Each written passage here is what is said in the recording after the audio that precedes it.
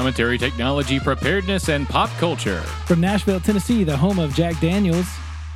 I'm Jess, the straight Christian conservative one. And I'm Chris, a gay Buddhist libertarian. We will explore today's issues with opposing viewpoints. And feature guests with incredible or unique stories. We may see things differently. But in the end, this is Still Love You, Bro. It hasn't been Still Love You, Bro for a few weeks, hasn't it? It's been I Still Miss You, Bro.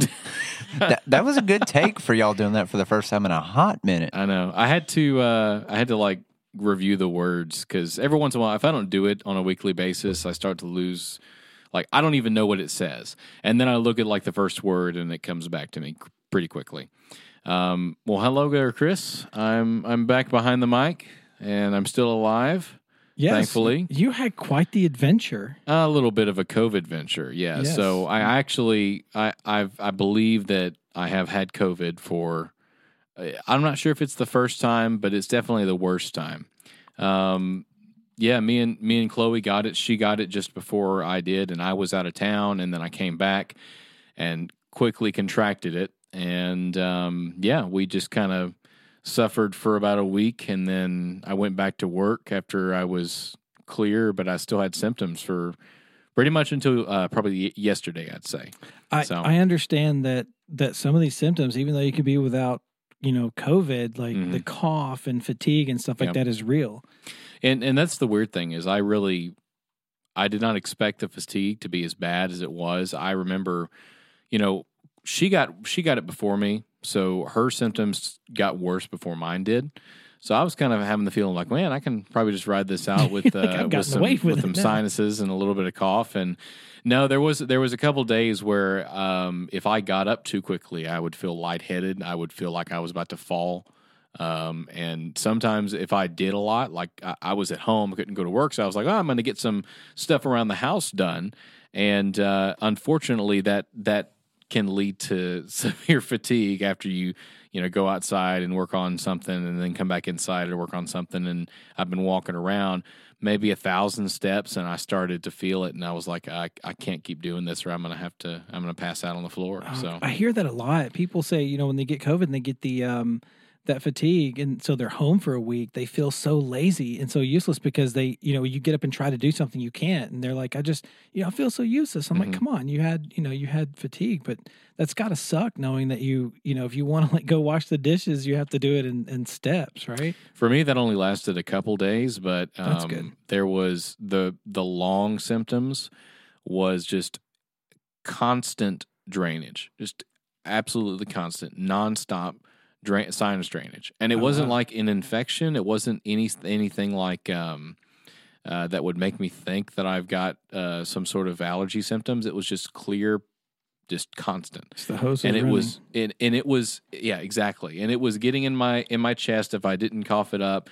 And so usually what would happen is like at night I'm not coughing, so it builds up, and then in the morning I feel like it's just full in my lungs, and I've got to spend time to get it out, and It was nasty. Oh, it's crazy. And if I stopped, and if I was taking some medication, Mucinex or something like that, and if I missed that once, then I would pay for it very dearly. It would immediately get bad. That's crazy. What I find fascinating too is that a lot of people don't know, and I don't know if I've ever had COVID.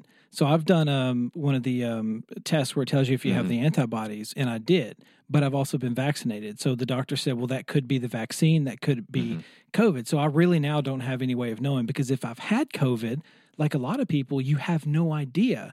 And then, some people that have gotten it a second time, it's worse. So you're right. Like you said earlier, you could have had it and not known, but you definitely knew this time. Yeah. That's insane. But what else is insane is the symptoms you described. As an allergy sufferer in Tennessee, I understand that drainage. I understand that, waking up in the morning and I see the Mucinex commercial every time, like there's a little green guy in there, like, get me out. Yep. Because as an allergy sufferer, that is what we live with. And there's so many viruses and bugs that cause that.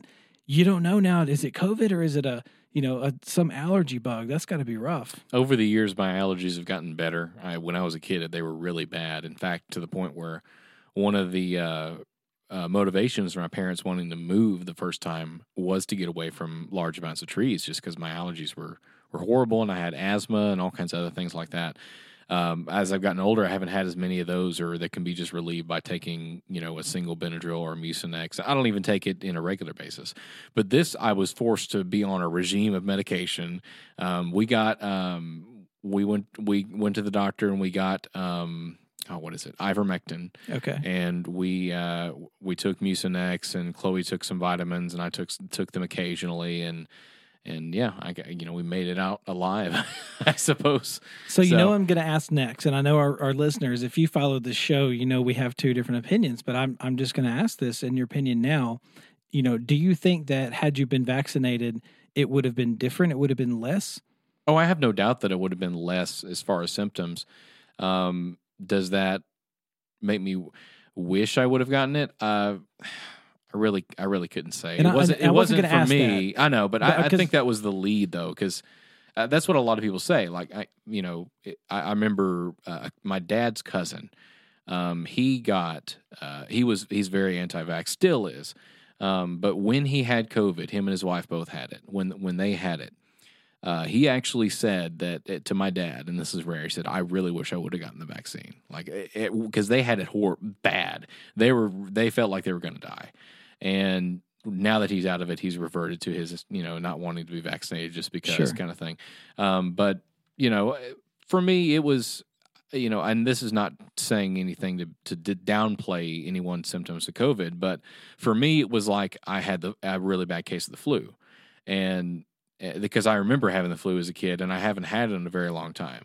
I feel like this is basic for me. My symptoms I had, I could equate to the flu. Now the difference was the fatigue and the long chest congestion, like that just happened.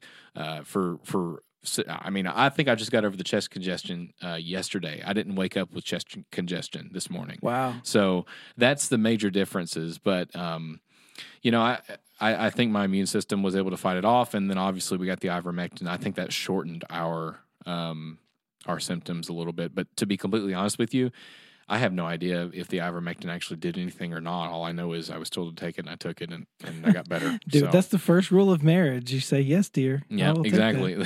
So it's like, yeah, I don't know. That was when I was taking it. I was like, I actually wonder if this is doing anything at all.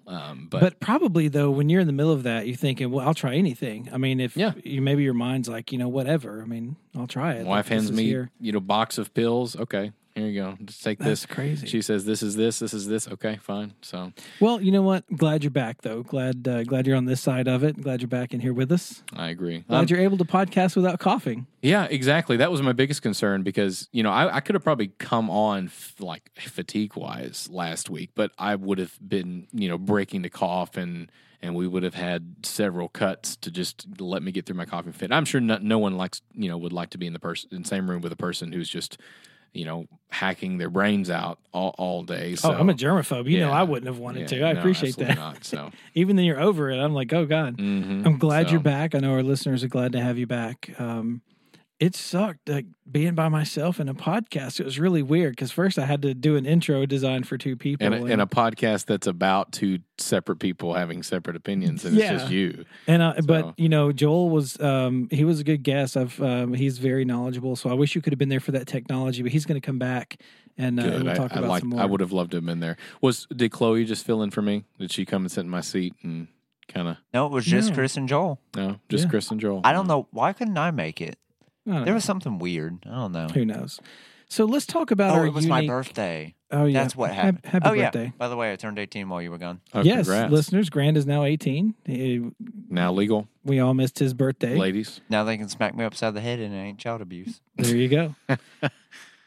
So I guess that's a good excuse not to come podcasting on your 18th birthday. I suppose so. It's one of my better excuses I've had, I suppose. Sure. So let's talk about unique guests. This next guest, this is a really unique story in as much as, we've had jobs for a long time in our lives. And have you ever had that feeling that there's something else that you want to do or there's something else you've loved, but you never get to express that? And then one day you wake up and say, I'm going to do it. And our next guest who's here in the studio with us really embodies that. So we're going to welcome John Clayton Hale to the show. John, how are you? Hi, I'm great. How are you guys? Oh, doing great. Mm-hmm. Doing a lot better now that we're both here. Peachy. So. Better now than we were, yeah. So just give us a quick background. We talked a lot before the show, so, but I want our listeners to understand why this is fascinating. Generally speaking, what do you do and what have you done for years for a job? And then we'll talk about what you do now. Well, I have been in IT for about 25 years and healthcare IT for about 20. And I'm an interface analyst, and I make sure that electronic medical records can pass between systems. And I've been doing that piece of it for about 13 or 14 years.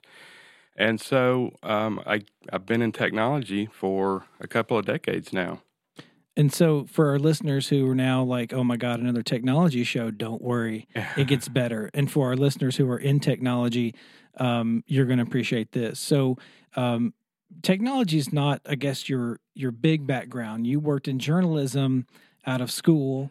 You've written for a paper, and you've just kind of been a writer, right? That's right. Kind of not in the technical world, but it's just a passion that you've had, right? That's right. I've had this passion most of all my adult life, and coming out of college, I wrote for the local newspaper where I'm from, and I loved it, and so I did that for some years. And finally decided that, even though that was my love and my passion, that I needed a career change. And so I made the jump to IT and have been doing that ever since. But I never left the passion for writing and that stuff. I think a creative passion stays in there, which is the whole reason I do this, because when I came out of high school and I worked in television production, then went to technology, something in there that whole creation and the artistic part, I think it's just something that never dies. So basically, and the reason we're talking about this today is, John, you woke up one day and said, I'm gonna write a novel and I'm gonna have it published, and That's right. And you did that. That's right. It's a novella, which is a shorter novel or shorter book. But yes, I had been writing on it for some years, and I just decided one day that it was time to make this dream come true. And so I took the step to do it on my own, and so I did it. Now, let's talk about that. First off, I'm going to say, if anybody's ever paid attention to some of the things I say on the show, you'll know that I love reading, but I have a problem where if I start, I can't stop. And many times when I find something I like to read, I will come home and I will start. And the next morning when the sun's coming up, my better half is coming in saying, "Have you not been to bed yet?" And no, I haven't put it down. So I love the size of this, number one, because I can consume it, in an evening. Because that's my problem. Is I find I don't own a single bookmark. I can't stop a story when I'm getting that. So this is definitely a perfect size. But so. You're working in IT for a long time. You've had this passion and you said, I'm just going to do it.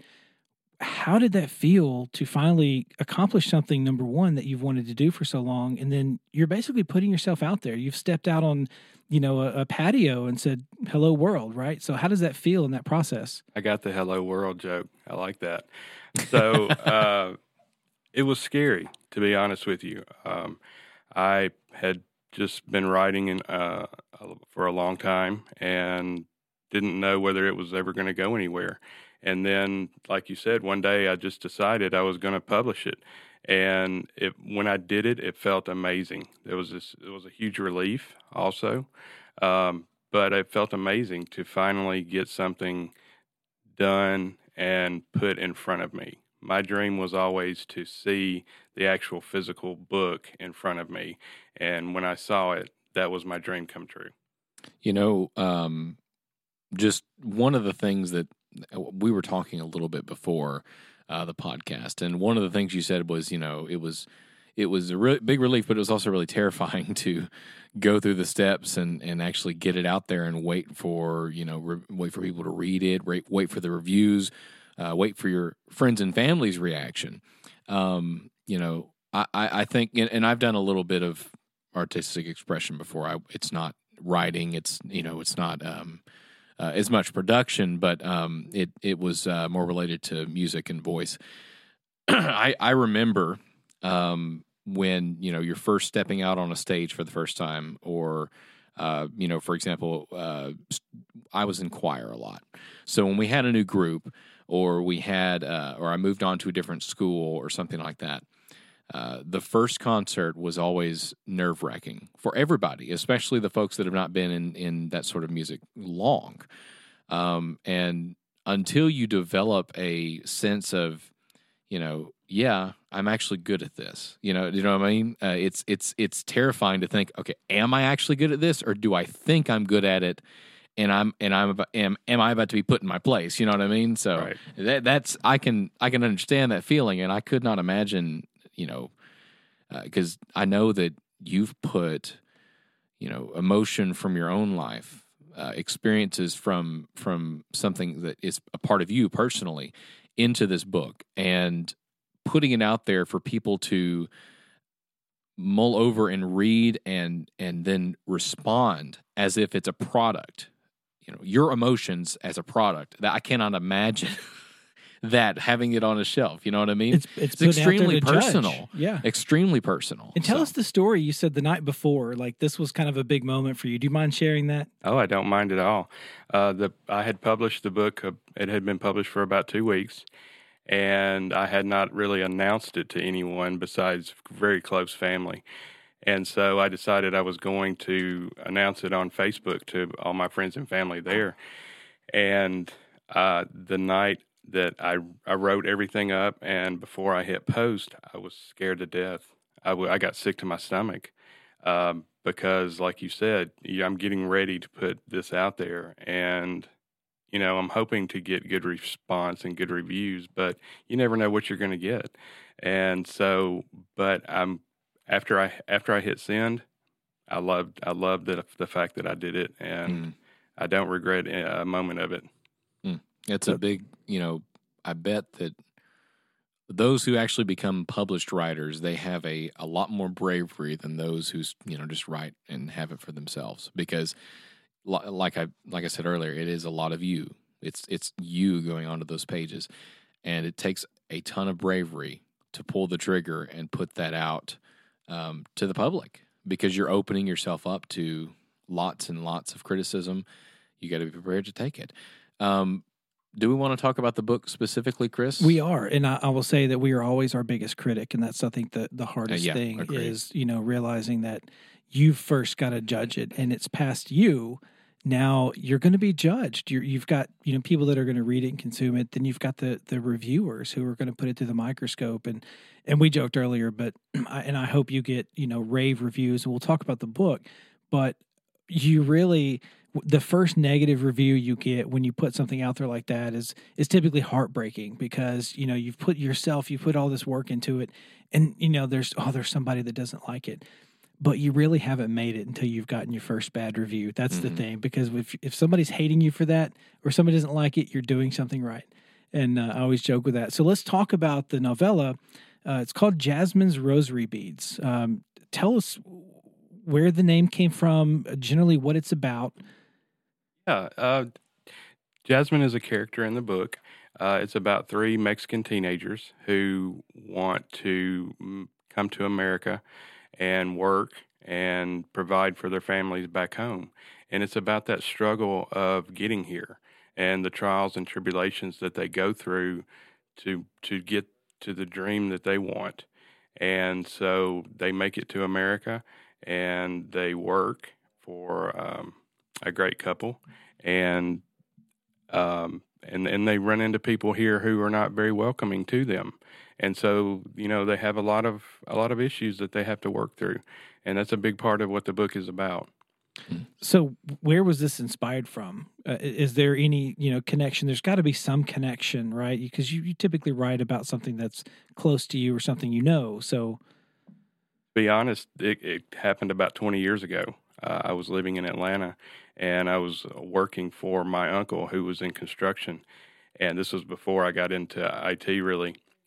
Or right at that time. And he had Mexicans that worked for him. And I was kind of sheltered. I had not been around anybody from another country, really, to be quite honest with you.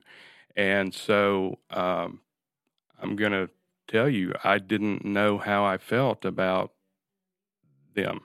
Sure. I just didn't know how I felt. I'm not in any way, don't have feelings either way about that. But I got to know them, and I saw how they worked, and I saw how they treated their families, and I saw how they worked so hard, and they sent all their money back home, and it was just so endearing to me. And I got to know these people, and they were so wonderful. And I just thought about, their stories of what they've put themselves through just to have a better life. And so I wanted to write about that. And that's where the story really came from. So is this a story that, you're retelling, or is this kind of a generalization of some of the things that they went through? This is a generalization of some of the things that they might have gone through. Sure. Yeah. It's cool because you never really understand people until you understand their culture. And, you may not have grown up biased or anything, but if you've never been around other cultures, it is weird. You do kind of step back and say, well, this is a completely different culture. We talked about on a very early show, Aaron, and his the things that he's been through. You never really know what people have been through until you sit down and talk to them. So that's cool that you started learning their culture. That was really early. That was episode 2 or 3 or something like that. Wow. Yeah. Wow. We've gotten like 2 years older I know. since that show. Oh man, that's cool though. So so you basically took the things that you heard and you understood. You took time to understand what's going on with them and wrote this. So that's really cool. What advice would you give somebody that's in your same boat? They have a job and they say they want to write, and maybe they want to get published, maybe not, but what advice would you give somebody that's sitting here thinking, I've really wanted to do this my whole life, but I don't know how or where, when to start? That's a good question, and it's a question that comes up for a lot of writers. My advice is to just sit down and do it. Just sit down and write. Whether you do it a lot or a little, just do something. And one day you'll find yourself with a big stack of paper, or a lot of pages on a computer. But my advice would be just to sit and do it. And if that's your dream, then don't let anything stop you from catching that dream.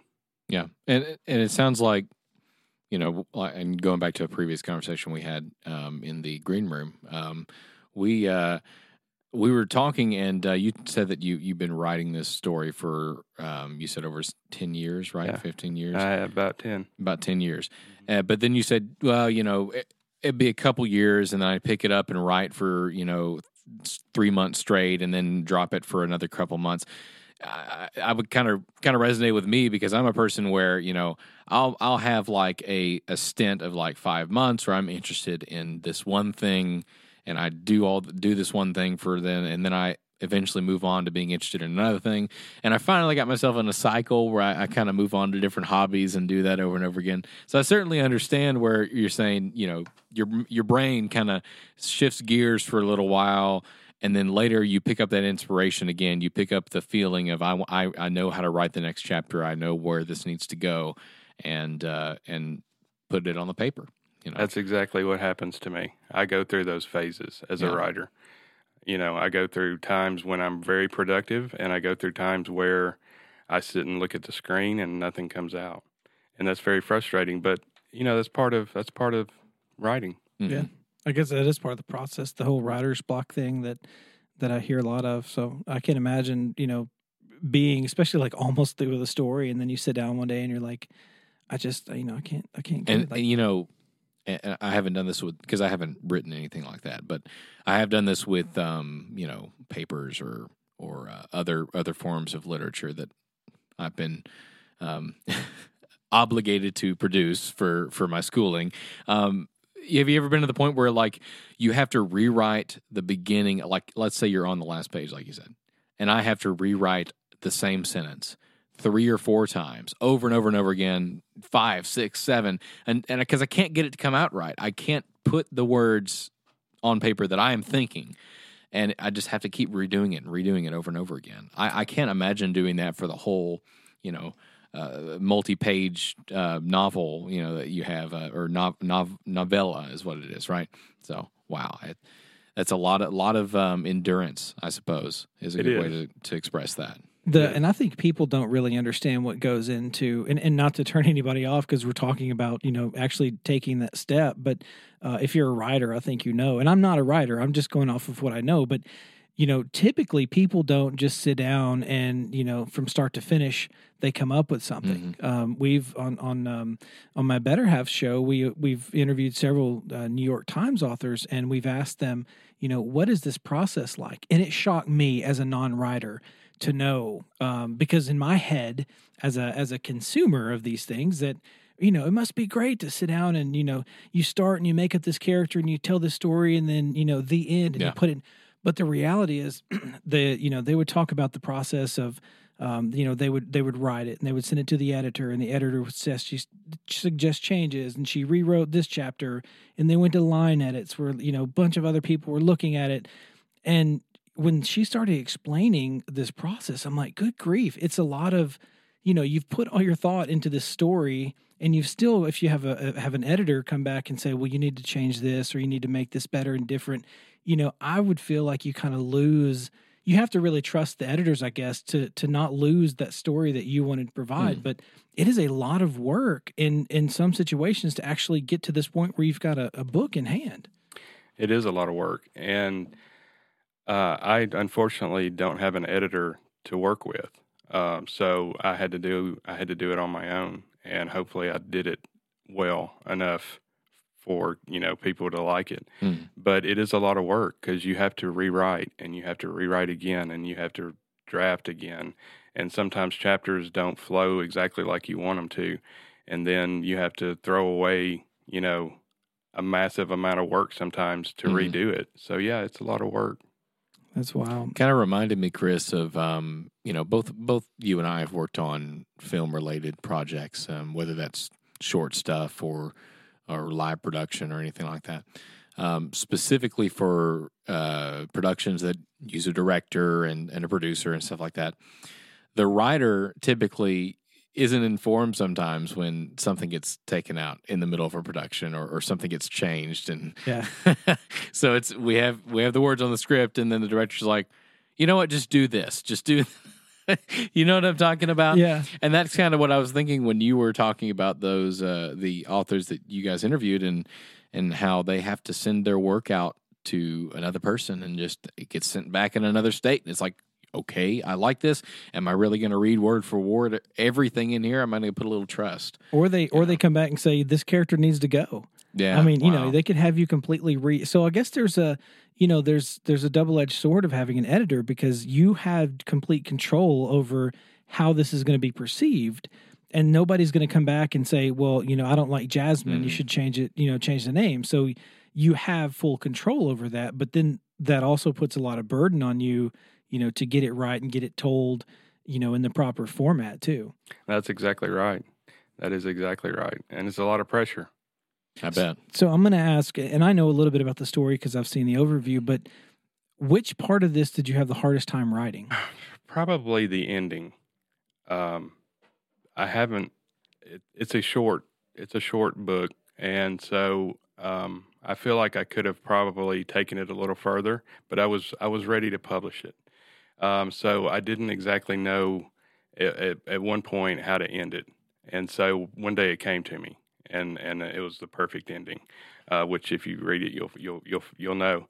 But that was probably the hardest part. Any kind of emotional, difficult parts, and you don't have to reveal exactly the content, but was there issues or anything that happened that kind of struck you as very difficult to put in writing? It has a couple of dark places in it, because we're talking about a story of immigrants here, so you can already build in your head some of the things that could happen. So when you're writing something like that, you're putting somebody's life on paper or on a screen or whatever you write. So there's got to be points where when you write something that's maybe not happy, does that affect you when those words come out of your mouth, right, or those words come out of your fingers? Absolutely. Yeah, there's a spot in the book where something bad happens to Jasmine, and she has to overcome that, and so that wasn't easy to write.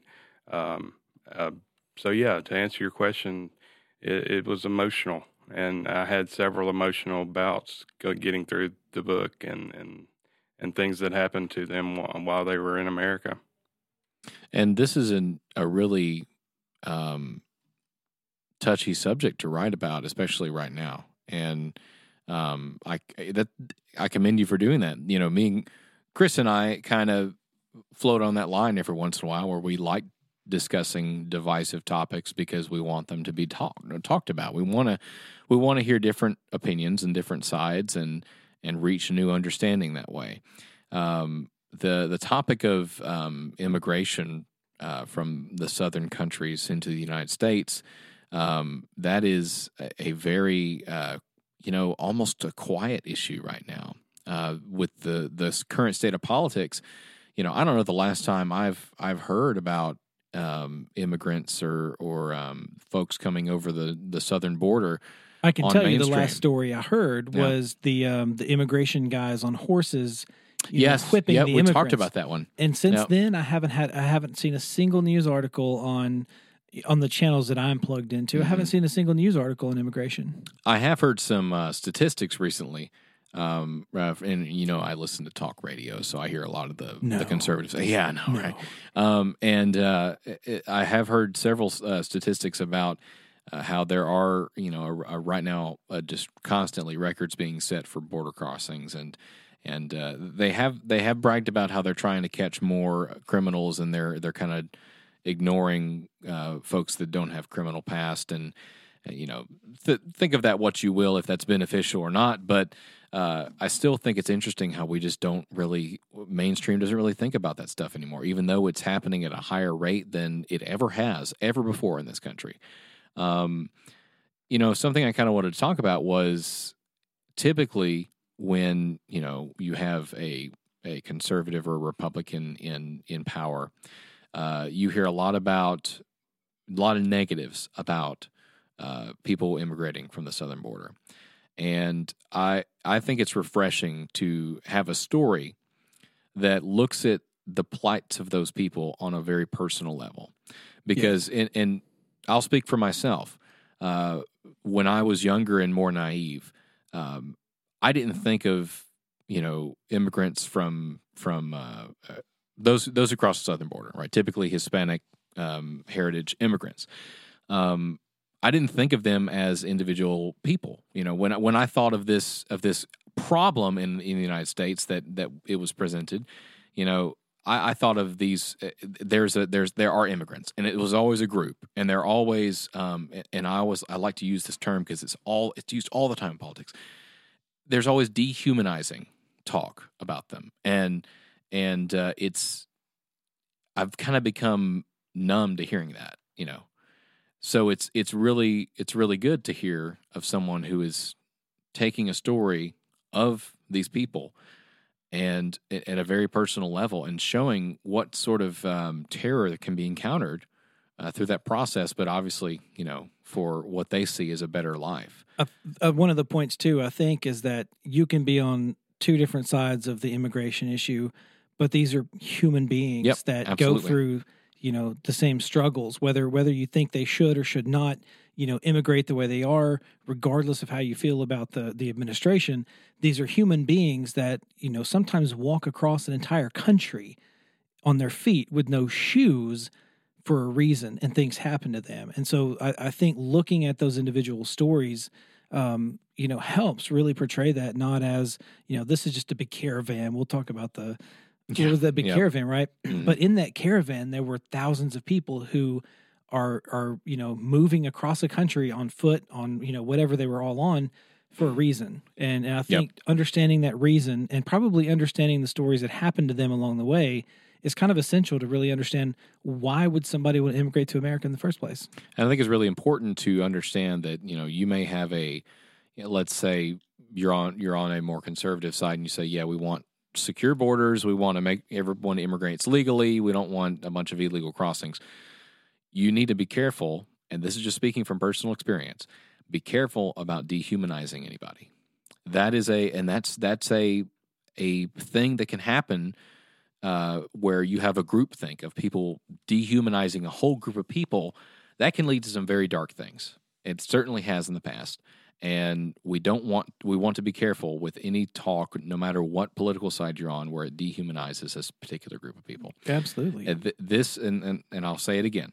This book, I love that it explores the human perspective on being in that position of migrating from a southern country into the United States illegally, and that doesn't matter when you're looking at it from their eyes, because all they see is the journey to get to a place where they're going to be able to work. Because, think about it. We really do take for granted the opportunity in the United States. Right now, you can get a job making, $15 an hour, and all you need is to fill out an application.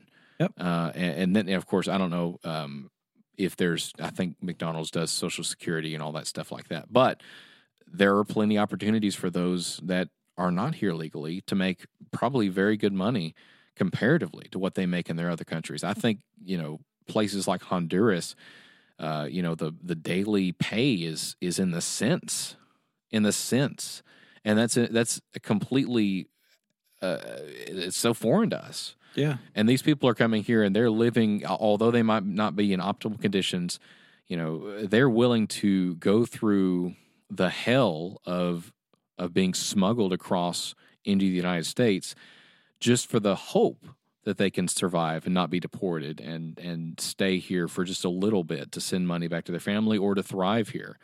That's a thing that's missed by the conservative side a lot. And I think we could do better, conservatives or Republicans in general, to see more of that opportunity. So. That's the whole point. We can all do better in some way, shape, or form. John, I've got to ask you too.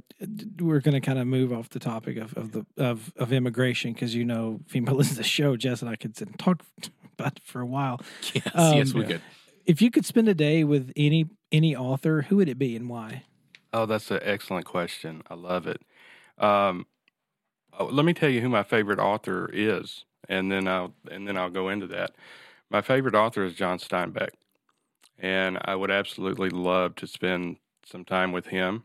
But I also have another favorite author who's John Grisham, and he's alive, and because he's alive, I would love to spend some time with him as well. But those are my two favorite authors, and I would never ever try to compare myself to any good author, but I love Steinbeck so much that it kind of, this book to me has a Steinbeck feel to it, and so anyway, to answer your question, I would love to spend time with either one of those people. What would you ask Steinbeck? What do you see you guys doing?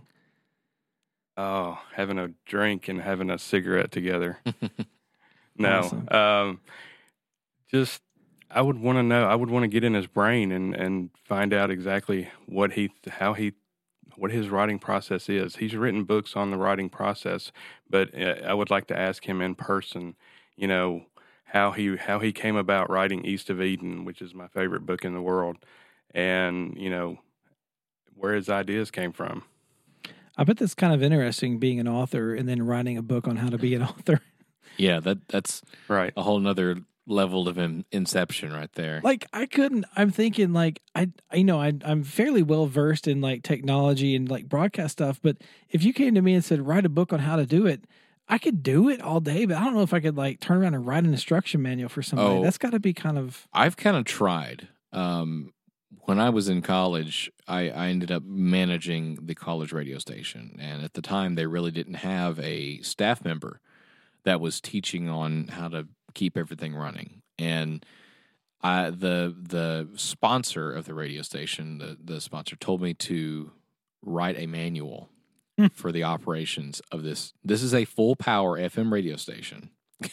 And I tried really hard, because the problem is, and if you were asked to write a manual for IT or for writing, you understand there's a lot of prerequisite knowledge that is 100% essential to do the job. And the problem with my brain, I guess, is I start from the beginning.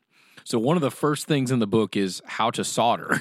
And it's like, you have to build there's that no in, way. though. If you're going to run a radio station, you got to know how to at least make a cable real quick to fix a problem. Yep. And I started just getting into these deep prerequisite things, and I never ever got to finish it in a complete state because there's so much, and it's hard to teach something that you've learned. For me, it was just about 4 years, but if you've been doing it all your life, where do you start? To tell someone how to do it? It's impossible. It's not possible, and I think perhaps, and this is in hindsight, focus on, I guess what I would do differently is I would accept that people are not going to have some prerequisite knowledge, and then just leave it up to them to find out. Let them learn it. I would have to tell them, hey, you need to learn how to solder, and at the beginning of the book, you need to learn how to do this. There's plenty of resources out there on the internet to teach you how to do these things. I'm only going to teach you how to do these things for this station. I love Jess's instruction manual. The first 6 pages, go to YouTube and search for this, and search for this, and search for this. Exactly. Then go to page 15. Get your amateur radio license, and you know what too? I like the people I've noticed who will ask about wanting technical documentation are people from the military. And I know somebody who's listening to the show, and I'm talking to you because when you're in the military, like, you get those things. The military can write that process manual because Army and military manuals have to be written in a specific process. And so everybody I know that has a military background really thrives on having that process documentation of, again, here's a soldering iron and this is how you do it. And, to lead up to, this is how you accomplish the end goal. So the military guys always love that type manual, and the military knows how to write those. But then again, you come down to, you've got an instruction manual that's 7,432 pages to tell you how to turn a hatch on a Humvee. Oh, and not just that. The military, everything is standardized. All the equipment, even from the IT equipment, everything is standardized. This is what we use. This is how it works. This is what it looks like. This is what you should do. And if you're trying to write a manual for IT or for any sort of technical process, and it's just how to run something, like the broad spectrum of how do I run this department? It's like, where do you, Chris, you understand if you had to transfer. You're in a high up position in the place you work, and if you were to have to teach your replacement by writing everything down, I mean, is that even possible? No, for you? Because so many decisions are based off my senses, my spidey senses, and things that you can't put in a manual. And I have that problem too at work where I need to teach somebody how to do something, and they're like, "Well, put it in a manual." Well, it starts with step 1. Have a background in making some decisions, and I mean, it's just some things are hard to put in a manual. Step 1, be me. Step 2, fix it. Anyway, so we're gonna wrap up, John. First off, tell everybody again the name of your novella, how to find it, how to find you on the internet, how to order this off Amazon, and we hope everybody gets a copy and checks this out. But give us all the deets. Yeah, the book is called Jasmine's Rosary Beads. And you can find it on Amazon under that name or under my name, John Clayton Hill. I have a website also that you can look at. It's called www.johnclaytonhill.com. And I write a blog on it as well that you can check out. And I would appreciate, checking out my book. Yes, check out this book and check out the blog. I actually learned a really funny story in there, but there's going to be great things to come. So check out this book. John, thank you for your time. Thanks for coming. Thanks for sharing this with us. Absolutely. Thank you so much. Thank you, guys. I appreciate it. This has been a great episode of Still Love You, Bro. Jess comes back, and we learn about a new author. It's amazing. I have one of those things I'm not going to talk about on this show, but I have one of those things that I'm thinking maybe one day I'll just do. Agreed. Yes. Well, listen, thanks for listening. Please check out John's novella on Amazon. He's John Clayton Hale. The book is Jasmine's Rosary Beads. Yeah. And shoot us an email if you have show topics or you would like to be a guest on the show. It's Chris@stillloveyabro.com. Jess at stillloveyabro.com with a YA. And Grant doesn't have an email, so just don't worry about him. Yeah. Thanks for joining. If you listen to us on a podcast platform, please review us. If you listen to us on the web or Facebook now, which you may be listening to a podcast, like us and share. We'd appreciate that. Absolutely.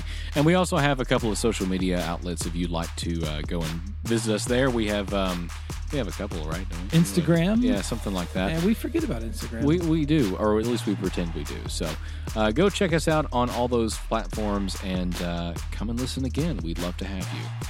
Thanks for listening to Still Love You, Bro, and have a good one. Be nice to everybody. Hey, Grant. Hey, Grant, do your job, please. He's not even here. Who's driving this ship? Did he have to leave? Oh, worst possible time.